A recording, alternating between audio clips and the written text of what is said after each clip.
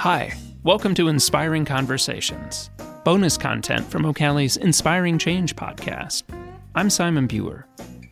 Last November, I had the good fortune to meet Kim Clary, an occupational therapist, international speaker, consultant, poet, and self-advocate with unique experience in understanding the intersection of autism, mental illness, and trauma. I also met her husband and writer and novelist, William Miller. Both Kim and William participated in episode 5, It's Different for Girls, a conversation with 4 women on the spectrum. It actually should have been called A Conversation with 4 Women on the Spectrum and 1 Guy Not on the Spectrum. But that's a way too long and far too complicated title for a podcast episode.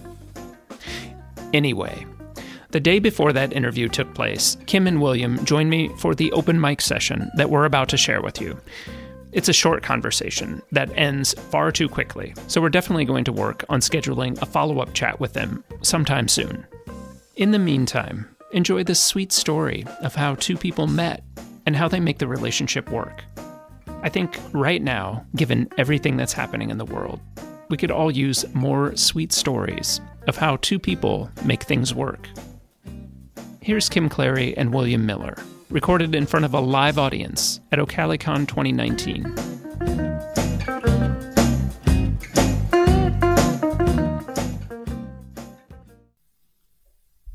William, I've heard a lot about you. Heard a lot about me, have you? That's unusual. Most people have heard a lot about Kim. That's how I heard about you. First, I heard about Kim. There's so much I want to talk about. I'm trying to narrow it down. Can I start with a poem? Sure. Okay. I wrote this poem when I was in and out. Well, I was in and out of psychiatric facilities for over 10 years, and I was completely misheard, misunderstood. And I had been told I needed to go to hospice. I had been told I needed to live in a nursing home, that my autism was moderate to severe. And I wanted to communicate the things that I needed because of my autism, and I couldn't. And I became at a point of despair. And one day I wrote this poem. Stop, open your eyes. I am not who you say I am. Plainly, I am just Kim. I am not a diagnosis code in a book. Take a step back and look. Stop, pause, give me time to process what is said. Too much too fast is not good for my head. I just need a few minutes to hear what you say. Please be patient with me, okay? Thank you, Kim. That was beautiful. Thank you. And for me, what helped me turn around was William. He was the one who was patient with me, and he came into my world first without expecting me to come out into this world where it's too loud and too busy and too confusing. He came into my world and just sat with me and held my hand for a little bit, and then slowly he brought me out. And I, in the past 4 years, About 4 years now, I've been able to enjoy things like going to the botanical gardens at Christmas and looking at the lights, and because of William, because of his patience and understanding. So you couldn't do that before? No. Well, I would go, but then it was too loud and too busy that I would dissociate, and I wasn't able to enjoy it. So now I go and I close my eyes, and he can lead me with my hand. And then when I can handle it, I open my eyes and I'm able to be present and in the moment so I can engage. And then when you need to disengage again, you can do that. Mm-hmm. How did you 2 meet?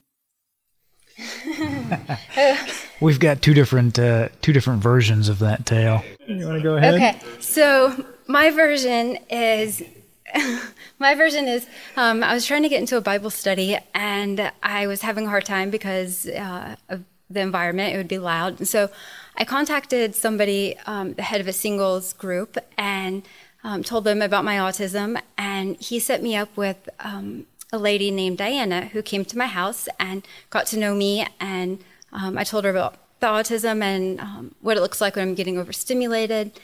And she asked if I wanted to go to a game night that evening. And even though it was last minute, I said, okay.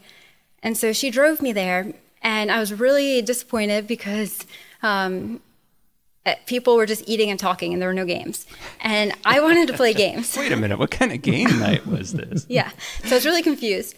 And after about 30, 40 minutes, then a game started, but by that time I was too overstimulated. And I sat down and William came and sat next to me and he was trying to talk to me, but I couldn't talk. I thought she was playing hard to get. Is that version 2? Or No. We haven't hit that yet, okay. And so Diana came and got me, and because she saw I was overstimulated, and we left. And then William contacted me by Facebook. Yeah. But his story is much more funny. I was, at the time, I was working in a warehouse in Florida with no air conditioning. So by the end of the day, I was Is that legal? Just gross. And unfortunately, yeah.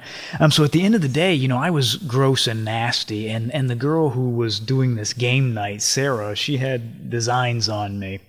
She really wanted me to be there. And I kept saying, no, I'm going to be gross. I'm going to be sweaty. And she finally said, if you're not there, nobody else is going to be there. She said, I'll tell you what. Why don't you take a change of clothes with you to work? You come to my house right after. You can shower here, change your clothes. Nobody will ever know.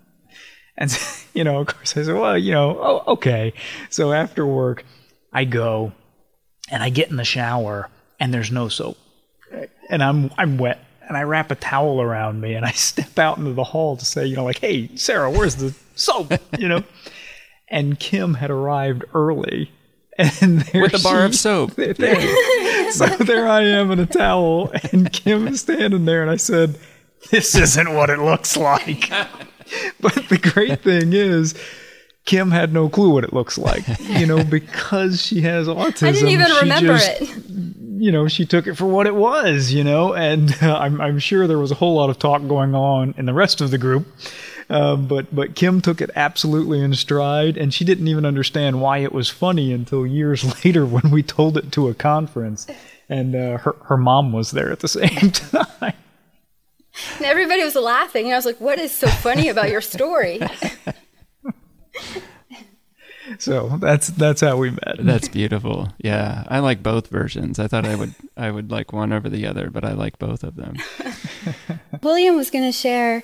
He did a really good blog about relationships and autism. Oh yeah, let's hear some of that. Yeah, well, of course, it's a pretty long blog, and I don't remember the whole thing off the top Paraphrase. of my head. But I will say that. What do you like about me? This was in response to some negative things we had been hearing on the internet about autistic and neurotypical relationships, and my pushback against some of those voices. What were the negative voice? Like they can't work? Stay away from it. A lot of people were just saying, "Stay away from it." It's a really oil and water. They're not going relationship. Yeah, people with autism are conceited. Just a bunch of negative stuff. Wow. And I put up a blog post basically saying that. I find my relationship with Kim very refreshing. I don't have to play any of the neurotypical games with Kim, right? When she says she's going to the store to get a bag of chips, it means she's going to the store to get a bag of chips, not we need to reevaluate the relationship, right? With a neurotypical person, they'll say one thing, and then you have to parse their words and try and figure out what the meaning was at the bottom of all of that. And I don't have to worry about that with Kim, right? She's just going to tell me what she thinks.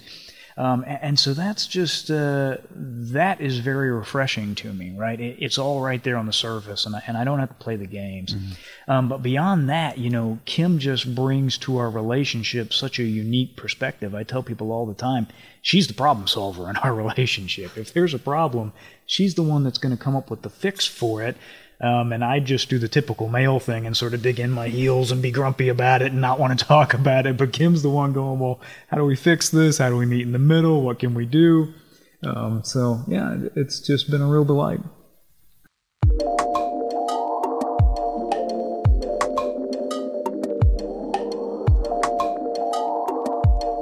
You're listening to Inspiring Conversations, bonus content from O'Callie's Inspiring Change podcast. I'm Simon Buer. I was speaking with Kim Clary and William Miller during an open mic session recorded live at OCALICon 2019 in Columbus, Ohio. You can read more of Kim's poetry on her website. It's at kimclary.com. That's KIMCLAIRY, all one word, .com. And you can find more episodes of Inspiring Change at ocali.org/podcasts or wherever you get your podcasts. While you're there, check out our ongoing series, Voices, Visions, and Victories, snapshots recorded during the COVID-19 pandemic. Again, they're available at ocali.org/podcasts or wherever you get your podcasts. Thanks again for listening. I'm Simon Buer. See you soon.